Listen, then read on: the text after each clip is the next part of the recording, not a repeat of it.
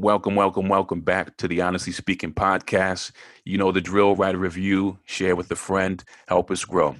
Today is just Farb and Eddie in the booth, and we cover the death of RBG, Farb's road trip, and how it's really testing his faith in American politics. And lastly, what's going to happen with this new judge appointment? What is the Senate going to do? What's going to happen with the Supreme Court? So kick back and listen up.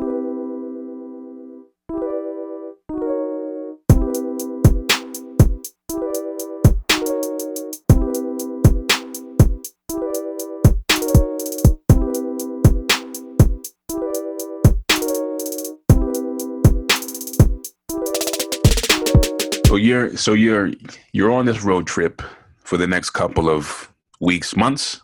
A few weeks.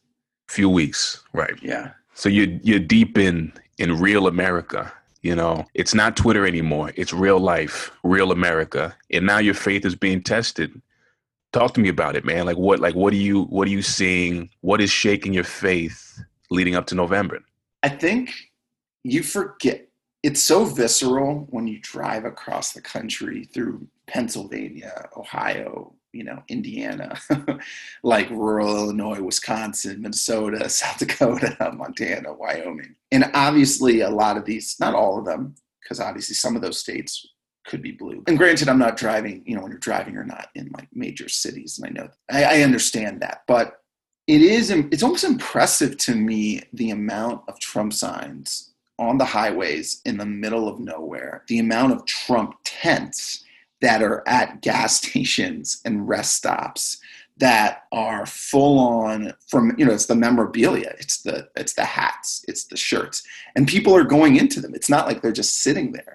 Like, people are going into them. People are rocking the gear.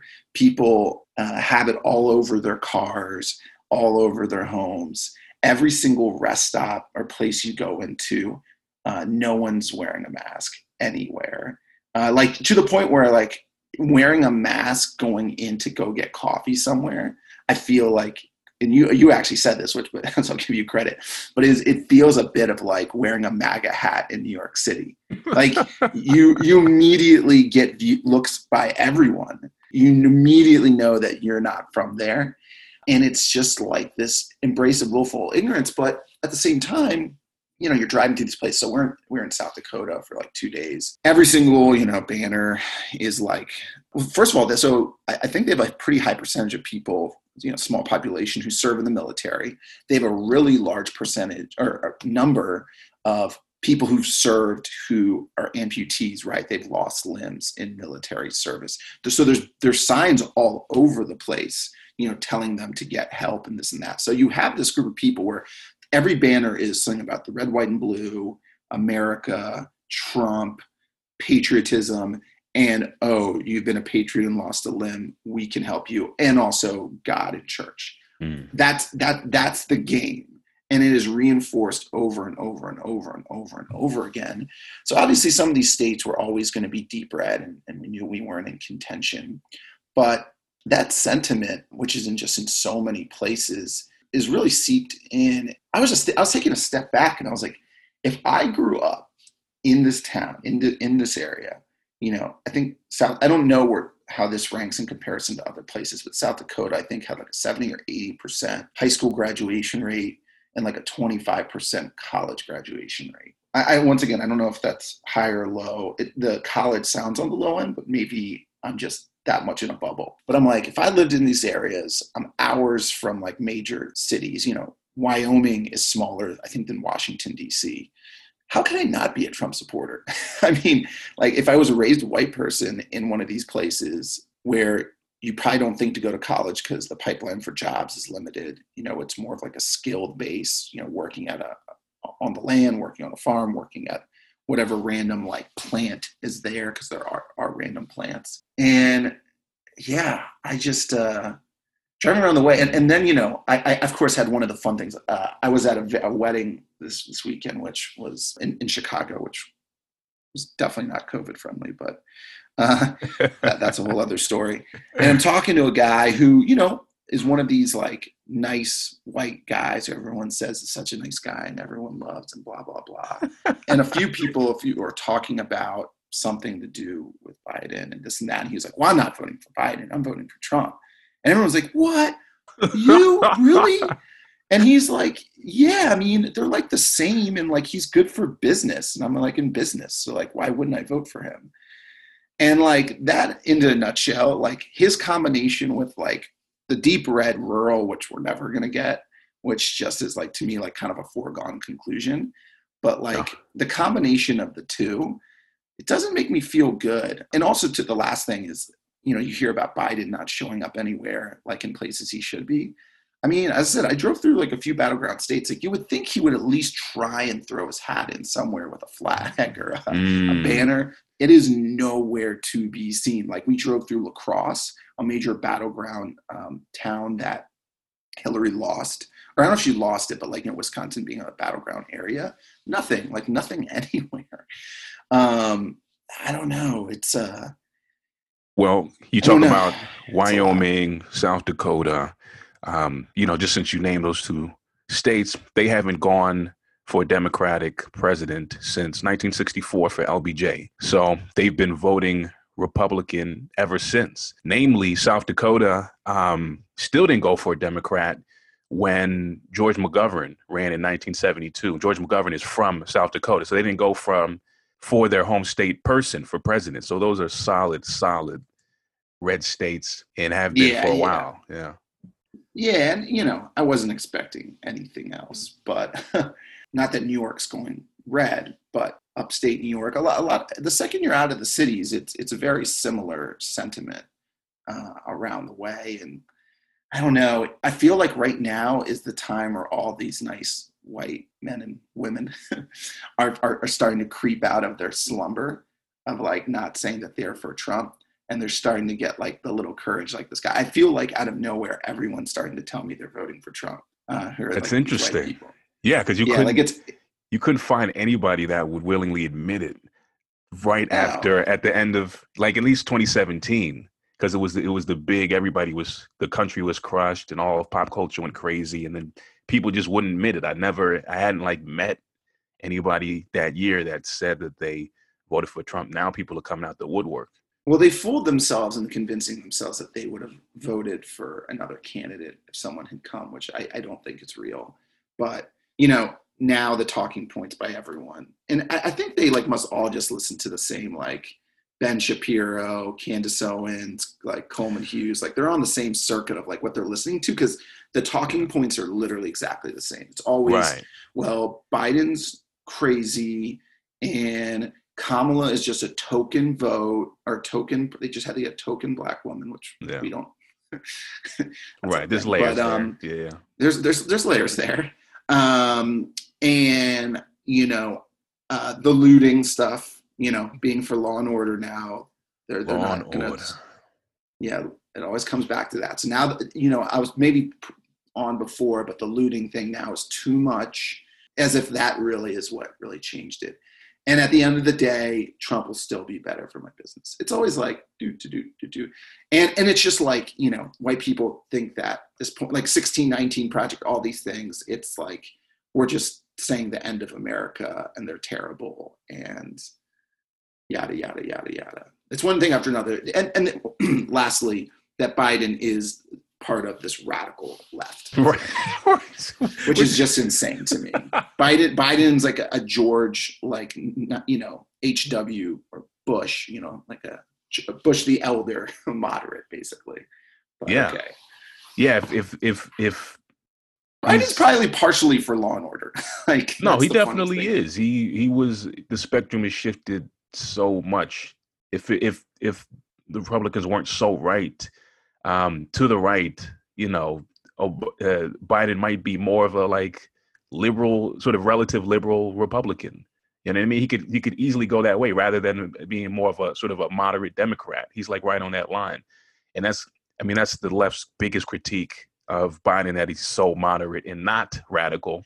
But the right is like, nah, he's so radical. It's all because that's how they win. That's how they win. That's how they win. It's just it's a talking point. It's you don't want to. Yeah, what are you gonna say? So going back to the guy, and not just him specifically, but just in general, when people are, he embodies the archetype though, right? yeah, Like no, I'm for not sure. I'm not even making this up. I was introduced to this dude because of how nice of everyone was telling me he was friends with a bunch of the women in the wedding party and what a nice guy he is and how he comes and like helps people, fix up their house and, just the genuine like good guy, which is like, I'm just so sick of the good guy who doesn't give a fuck about anyone else. Like, Right. but that's white culture. White culture loves people who like will shake your hand and say nice pleasantries, Yeah. but are cool with like education segregation and like poll taxes and like all this other stuff. Like to them, that is fine. But like if you wear pleated khakis and like have a nice smile, like you're good in their book. It's right. bananas. What is it with people wanting to signal that they voted for Trump? It's like the left's version of that is kind of the virtue signaling is like, yeah, I'm super liberal for these, the people just insert themselves into the conversation with some kind of like liberal signal explanation. And they're just like, so he did the same thing. So you know except what's for the tough right. though? So what's tough is why this doesn't work. So it's funny. I was talking to like some super liberal people who were there, whatever. We were having like a little bubble talk about just some stuff. But what's funny, so he brings that up and then they like freak out, right? That's like the typical then like liberal freak out back. And they're like, no, how about this? And of course that doesn't work, right? Hell like, no, it doesn't work. So it almost like drives the person in the other end. And it's like, if I put my head into his situation, he's just like a dude, because he's a white dude, he's never had to care about politics. Because why do you have to care about politics? The game works really well for you. He's probably is a nice guy. He probably has worked pretty hard, and he's made a little business of himself. And but when you live within that framework, you have a really fragile way of thinking about your world, and so it's really easy to like search out the bad stuff. So you hear a few people potentially saying stuff that like you've done wrong. You're like, I've not done wrong. I just want to be a business person. And then you hear the other side being like, you're a business person, go forth. It's literally as simple as that. And it's frustrating because it's like no one wants to dig a level deeper. But unless you dig a level deeper, it's impossible because the stats aren't, yes, there's some terrible stats like within a bunch of this stuff. But like, it's pretty near impossible to get into a conversation with someone like this. They come in and they say, it's the same thing we talk about police shooting. We talk about this over and over again. They're like, well, nonviolent police shootings aren't really that much. And you're like, well, potentially, but it's always like this buts, because it's like there's certain like stuff you have to give people like a history lesson, and no one wants to hear a history lesson. So the fact that you can't hear a history lesson means you can't actually like get to the crux of the point, which means you don't get anywhere. So if someone doesn't want to hear the history lesson, you have like a zero ability to actually, mind you, actually that's wrong. Not hear the history lesson, actually go down and learn it themselves, even more so, because no one ever really wants to hear from someone else, regardless. So it's just like, it's this over and over again, but I've been like comboed with the cross country trip and then just like all the like pro-Trumpers coming out of people who I thought would potentially be like non-voting.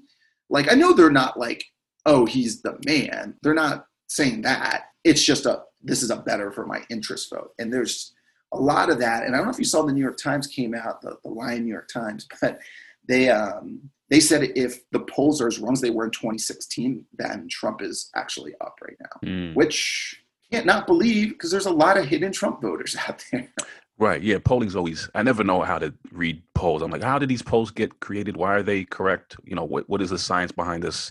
Why should I trust this poll? Like, I just never truly understood that. I should read more about those things. But you're right. I think that one thing that I've been learning more about is really how I used to just think that the Republican Party was just this completely homogenous white evangelical party. And that's true. But I think there are two kind of bright line factions within the Republican Party versus the Democratic Party. There's a bunch of different factions. But I think there are at least really two well-defined ones on the right. And I think that's like the plutocratic class is in coalition with the kind of white power politics, dominant caste politics faction. And those two are working together to populate the Republican platform and to get Trump back in the White House. And I think that there are some tensions between those two coalitions. I don't think it's just all gravy all of the time.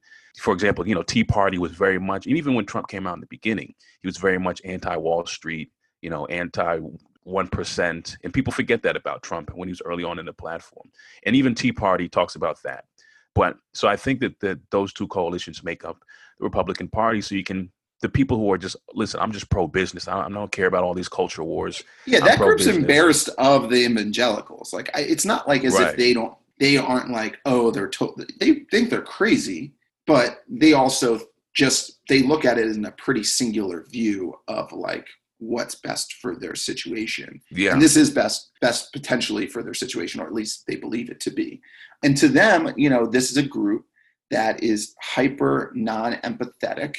They, it's very patriarchal, which, removes like, once again, the empathy and the emotion.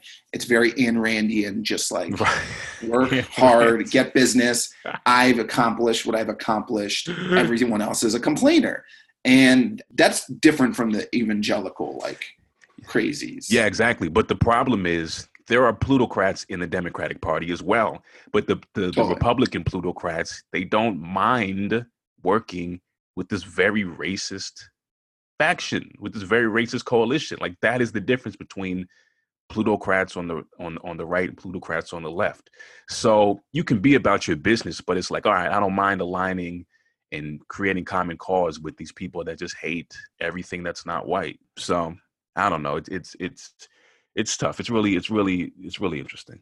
Yeah, it is, man. Well, let's lightly talk about RBG. Obviously, everyone has talked about it, but our boy Jim is basically been lightly I get where it's coming from. Jim is such a one-issue voter, which is a big issue, which I get it, which is, she didn't have black clerks, which is a shade on her.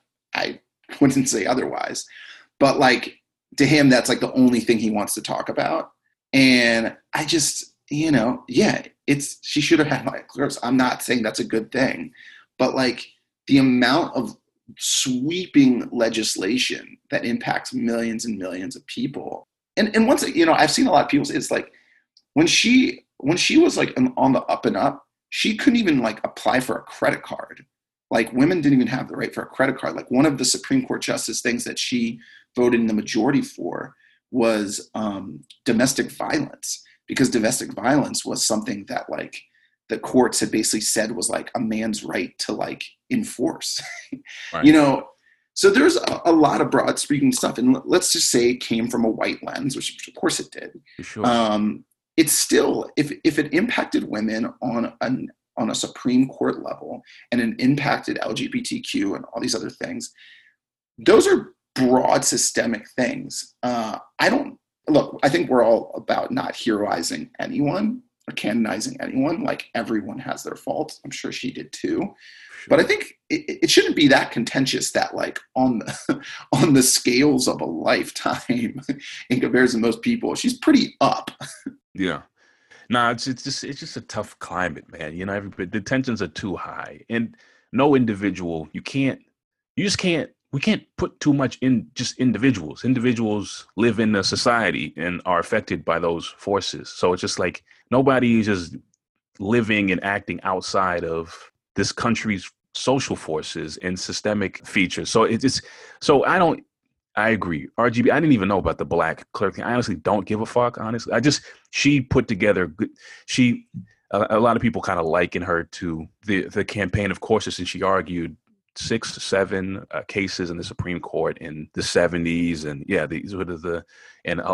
there's a lot of good legislation that came out of it to actually basically fit women into the 14th Amendment, which they weren't quite, they didn't have a lot of rights that sprang from that. So, even like you mentioned, the Equal Credit Opportunity Act in 1974, where, women couldn't even sign for their own credit cards before that or get mortgages, which is pretty insane. And it feels archaic, but it's like all of our moms were alive during that. So it's just like, it was not that long ago. Totally. And I think that's the thing that's a little hard when you didn't grow up in that, Yeah.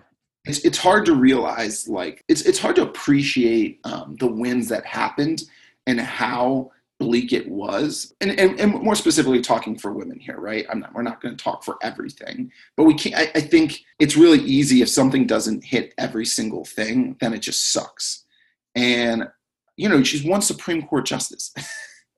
Right. I think people forget that people don't have a magic wand, but if they fight hard for like broad sweeping change. I mean, also like she wasn't the one who decided to call herself the notorious RBG and all this stuff and became the champion of, like, I guess, white liberal women. Like, she didn't ask for that. Like, someone like did something on her about it. She was just being a freaking judge and like doing her thing. And I feel like a lot of the like backlash hate comes from that. And once again, it's like, can we just stop taking all like the bait? Not everyone's perfect. People can improve on some stuff, but like, if by and large someone's like doing, also like, most people that are really like uppity up on race most likely aren't intersectional to all the things, right? You're not going to be like 100% awesome on women. You're not going to be 100% awesome on LGBTQ. Like, and so I think it's like taking a step back and being like, okay, like, I'm not perfect, so why am I just throwing rocks at everything else? Doesn't mean you can't call stuff out, but it just, I don't know. It just, I mean, it feels like a weird one to really want to dunk on. I think just everyone wants to dunk on something because everyone's just fucking so mad, which I get rightfully somewhat so. But at what point does it not just drive you insane to just be dunking all day? Because you're not really winning. You're not dunking on. Yeah, it's just dunking on people on Twitter or social is just like the epitome of social activism. Like, it's just, I don't know, man. We're opening up a can of worms here with this stuff. But like, yeah, I agree. She did a lot of important work, and it's important to center her because she's reflective of the times and where the movement was at certain points in this century. So she's really important to focus on for those things. She shouldn't be focused on for every sort of individual lifestyle choice she's ever made or something, nor should anybody. It's just that there's crazy tension in the climate right now. We're leading up to November, and she rised on the scene. The whole notorious RBG thing, it didn't happen until after Trump was in the office, right? I don't think people really stand for her in a pop culture way before, It came a little bit before, I think, technically, but the movement came during the Trump stuff. Yeah. Yeah. It was before that. I think I saw it was 2012, 2013. It started a bit, but I think like the actual film came out during Trump. But anyway, let's move forward for a second, or not, let's stay on this. But obviously the next thing. What's going to happen? McConnell? Like, what do you think, bro? Well, I think they're going to get something through. Yeah, I think so too. I like Romney's already saying like he's basically going to vote for it, and I think I hate the Dems messaging, which is you're not honoring your word, as if that's all they can do means anything. And I get maybe it's all they can say, but like say. What like punks? Like, you really thought when they held up Merrick Garland, it was like on something? We know this. It's political theater. Like, I think it was such a weak kind of feel, and like I'm not happy about it. It's going to be brutal. Yeah, but that's the way the system's set up. It's totally the way the system's set up, and like the woman they want to push through, it's going to be very interesting, right? She's definitely like a super Catholic, like to the T. So she's crazy conservative, and like her quotes are wild. But I imagine like outside of you not agreeing with her being a crazy religious person, it's not going to be like Brett Kavanaugh where he literally like allegedly raped someone. So it's going to be a tough thing because I've heard some people say this, but I imagine the Dems can't really like beat her up on a personal level because she still is a woman, and they're probably still nervous about like moderate white voters, women voters. I mean, this changes the dynamic of the election, man. I mean, it's people voting for Republicans, and I think Pence was in New Hampshire recently saying like, "Hey, listen, a vote for us is a vote, is a vote for our judges as well." Like, this is a new thing that can fire up voter turnout. They've always been for the judges. Like overturning Roe v. Wade is like as big as it gets on the right. Like, people like held their nose for Trump for judges. 100%. And Obama only pointed. Oh, he pointed two, right? But that was in two terms. That was in 8 years. Garlic would have been the third. Trump's will get 3 in one term. This is crazy. Like, this is going to be the lasting legacy of Trump personally, his presidency. These judges are going to be lifetime appointments. They're going to be. They're young. They're young. Oh my God, they're so young. See, this is the thing. Like, judges are not elected. They're indirectly elected because you elect the Senate. But the whole reason that Supreme Court justices have lifetime appointments when the Constitution was created was in order to keep them from the pressures of partisanship and the fact that they don't have to get reelected and campaign should shield them from making any partisan-driven decisions, right? That theoretically is the logic behind it. Like, okay, the Senate, the House, the presidency all has to be elected. They have term limits, but the Supreme Courts don't have to. The ultimate interpreters of the Constitution don't have to worry about these things. So they can just go on their intuition and their experience and their legal experience and get good outcomes that are not tainted by power. So, that is the logic, but that was back when that was written into the Constitution, life expectancy was 50 or something like that. Now these judges they're joining younger and younger, and they're staying in the courts for like 50 years. Like, it's insane. Are you on board for like a 15-year term? I think I've seen like 15 years being thrown around a bunch. Yeah, I'm definitely on board for that. I like not having to worry about election and being theoretically impartial to partisanship. Polarization in terms of parties is just on a new level this past sort of 50 years, and we can talk about why that is, but I think there has to be some kind of limit. Shit is just different, and we can't have people on these courts just for forever until they resign or they get removed or they die. It just seems insane in the modern world, honestly. Yeah. What? Yeah. The Senate Republicans, like, this is the most important thing senators get to do is confirm these judges. Like, this is the career maker for senators. Oh, 100%. So Senate Republicans, they can ride their whole career on this. Exactly. So they're gonna, whether they are up for re-election in November. If they can push this through and get this on the docket, that can help boost their turnout for their election, or it could hurt them if Trump loses and the tide changes and they're like, they're more on the Trump side. So it's a tricky thing, but the senators are not just going to sit on their hands. This is one of the most important things that they do. No, 100%. This is literally this is the game. They get to change massive legislation in sweeping votes that are really tough. Like, if the Supreme Court upholds something, it takes years and years. It can take a decade plus to reverse. So it's a whole generational change, which is frightening. And of course, a lot of people are saying, well, if he get this woman in before the election and it's a contested election, well, then it's a wrap. Amy Coney Barrett. That's what you're thinking of? Yeah. Everyone, yeah. And like, it's perfect. Like, he gets to play into the whole, like, I'm putting a woman on and this and that. It's like so perfect. If I was like a Republican strategist, I'd be like all in for her. Right. Yeah. And this goes all the way back to what you're doing right now. You're riding through these super rural, deep, mostly kind of more depopulated than like coastal states. These states that have disproportionate power that tie all the way back to this appointment. Right. Every state has 2 senators, no matter the population. Right. So then you're getting, it's insanity. So then you're getting places smaller than Washington, D.C. Smaller than Washington, D.C. So then if you kind of calculate it down to the individual and their ability to, in Wyoming or in South Dakota, that vote for the Senate, they have disproportionate power than you and I voting for a senator in New York. Like, it is just there. Like, why the fuck does Idaho, Montana, Wyoming, South Dakota, and North Dakota, like, look up their populations? It's probably like 3 million tops. Yeah. And that's 8 Senate votes. Right. But California's 40 million people with 2. Like, exactly. What the fuck are we talking about?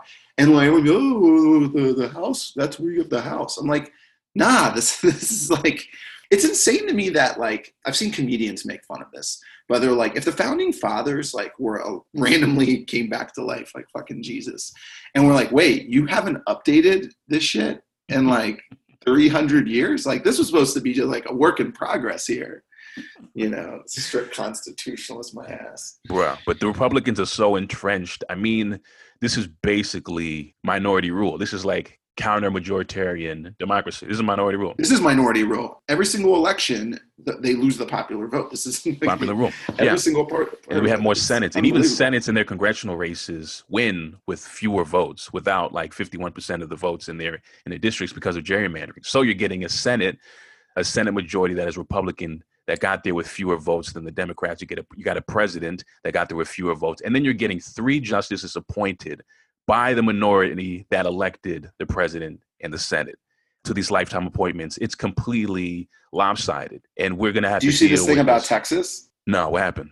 Well, Texas has like a rule in the books where they actually could break up the state into 5 different components. It's something that in the 1800s when they got brought in as a state. Right. So they actually, like Matt Gaetz or one of these dumbasses was like, oh, if you're going to make DC and Puerto Rico a state, we're going to break up Texas. And someone called them out and was like, you realize that like probably 3 to 4 of those would go blue. And then you would just have one really deep red, poor, like rural area. Because they don't, obviously like basically Dallas, Houston, El Paso, like they're all going blue. I mean, Texas is going to be blue in 10 years. Right. Well, with the rules written the way that they are, I don't know. But you're right. Yeah.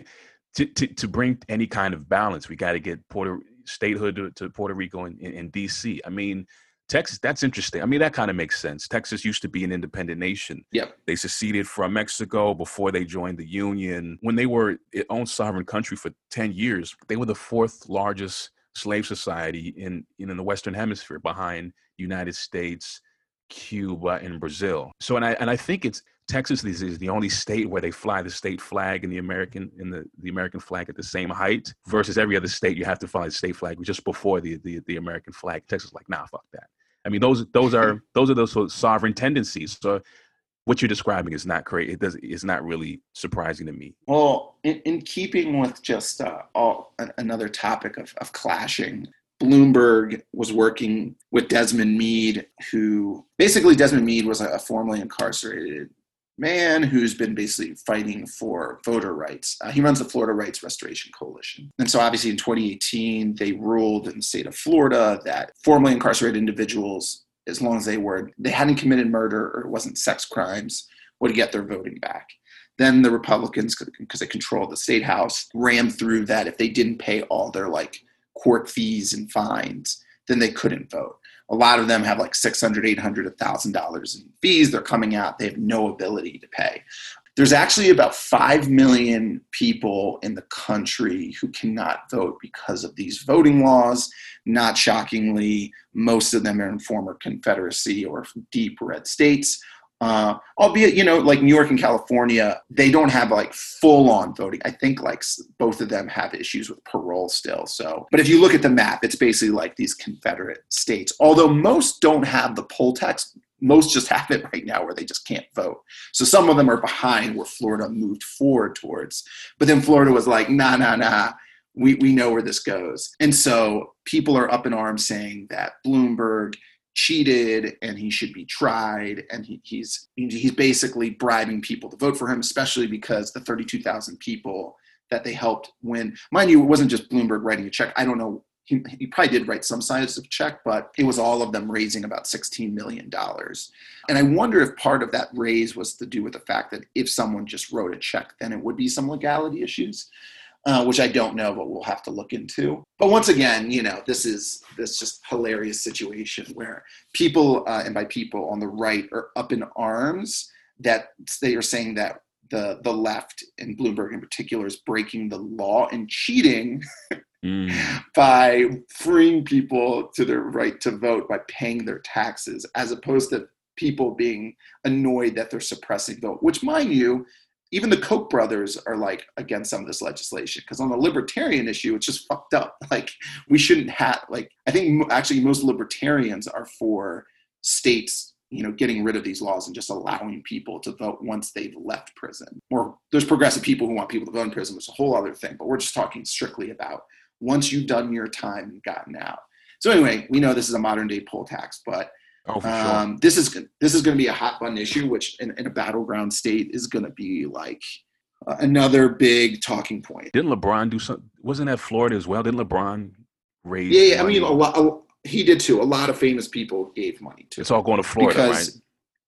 All going to Florida. And so, of course, then they're like, well, why? They're cheating. Why isn't it in another state? Well, I don't know how many states have this poll tax. A bunch of them you literally can't vote. So it has to be a legislative turnover. Also, once again, Republicans, it's called playing the fucking game.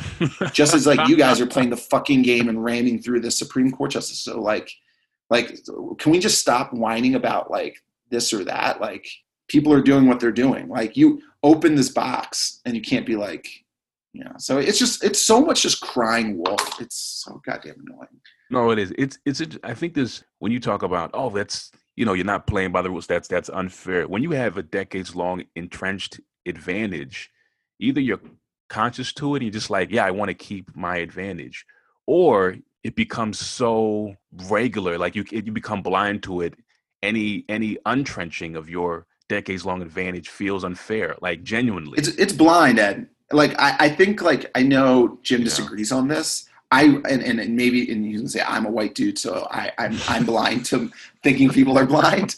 But like, I truly, when you talk to people, especially people in like a comfortable position, you hear them talking, they are just, and once again, it can be willfully, right? Yeah. I'm not saying, but like, it's a full blindness of like what you've learned, what you've grown up in. And we know when people are older, they don't change the way they think. That's just like a human condition.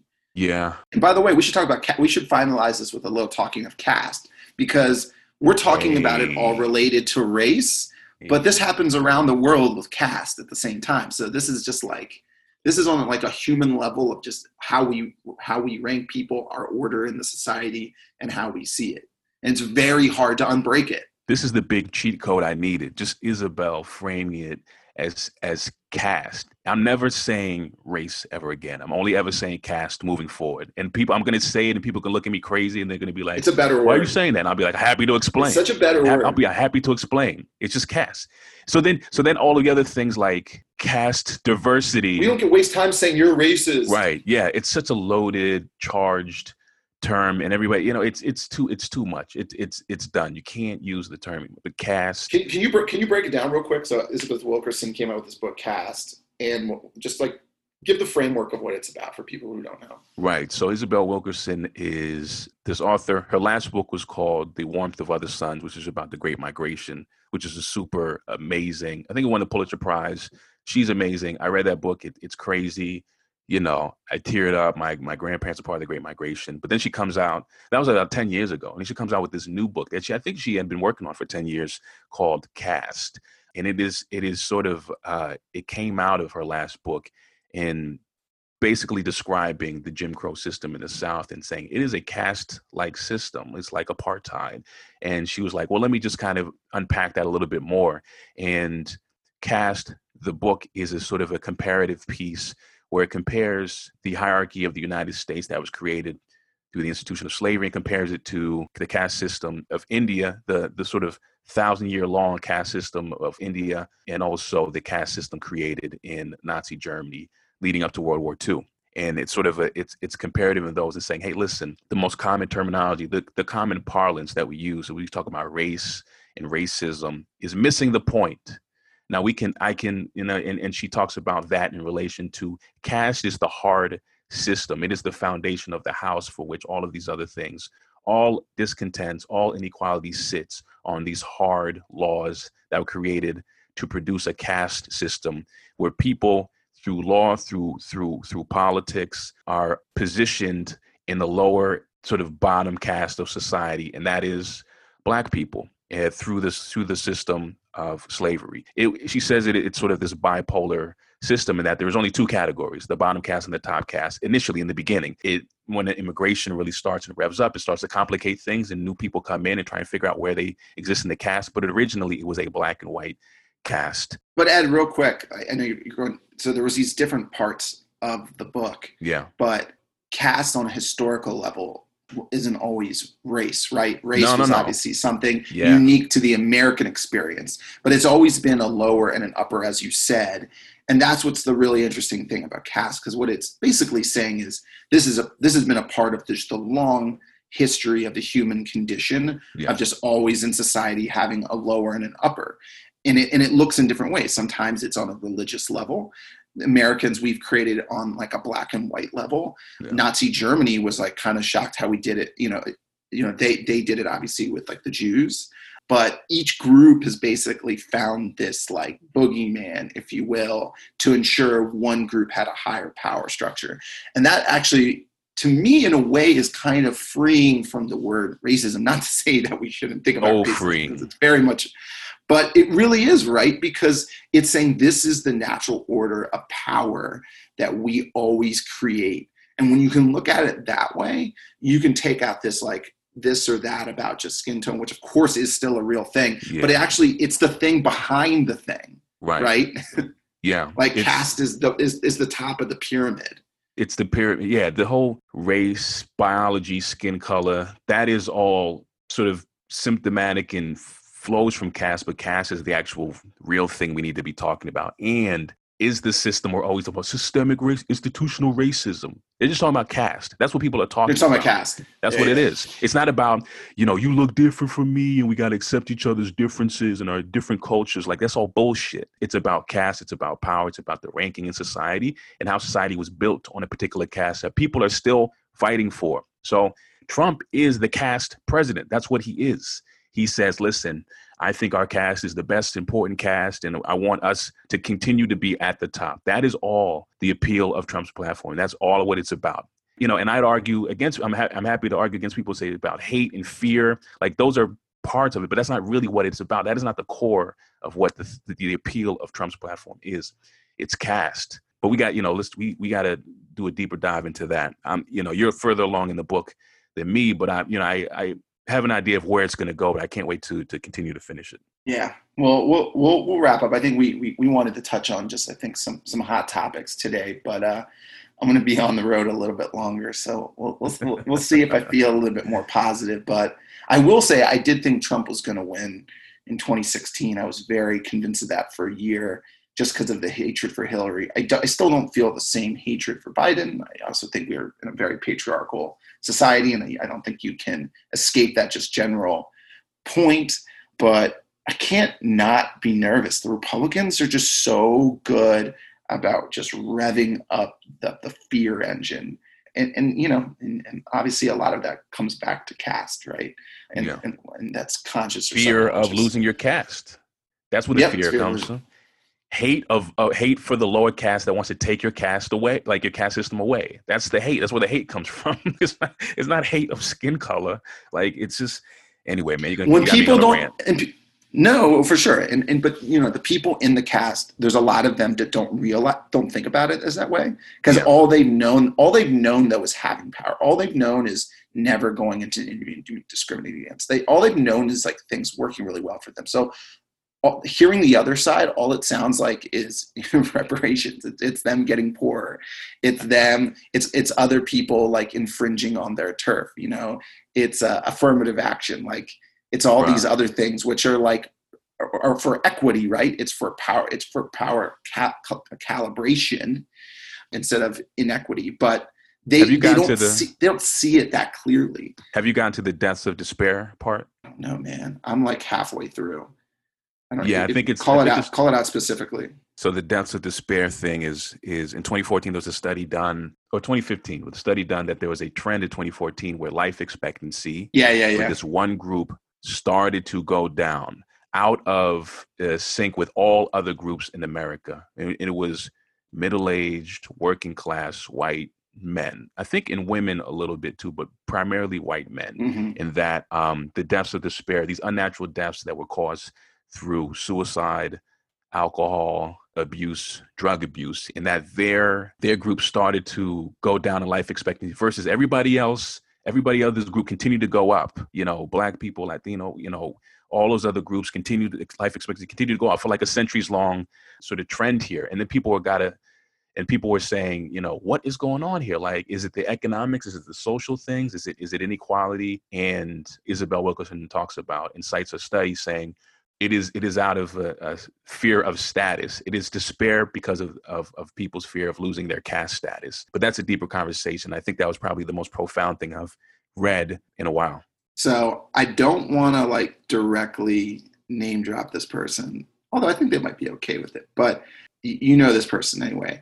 And I said we were going in this back and forth about talking about just the wealth divide and a bunch of different stuff. Yeah. And so I made the statement, which isn't like, I don't think it's not a mind-shattering statement to you, but I was just like, if poor white people could ever realize that their plight is the same as other marginalized people groups, we could have real change in America, right? Mm-hmm. Which is like, yeah, they might be they're higher on the caste, but they're still low, like, yeah. Hence to that like level. And that person was like, wow, that is a fascinating observation. Like it hadn't like hit them, right?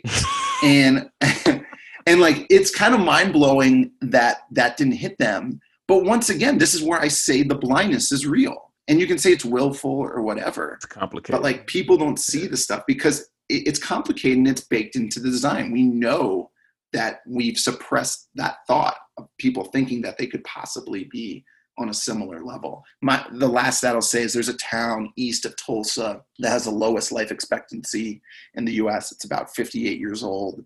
The average life expectancy in the U.S. is 78, and it's like, 99% white town. So, driving through this country, once again, it's not like you don't look around. You're like, man, like these places are fucked. There's so much poverty here. It's not like people are living nice. The biggest conceivable job you can think of when you're driving around is truck drivers. Shout out Andrew Yang. We know they're about to get automated away in the next like 10, 15 years. So like their whole situation's pretty existential too, but like, it's more fun to believe some shred a level of superiority than actually. Yeah, and sometimes your life depends on it. Yeah. Or otherwise, you despair to death. All right, Ed, I got to jump, but we think this was a good catch up, and we'll have more for next week. Word. All right, everyone. Peace.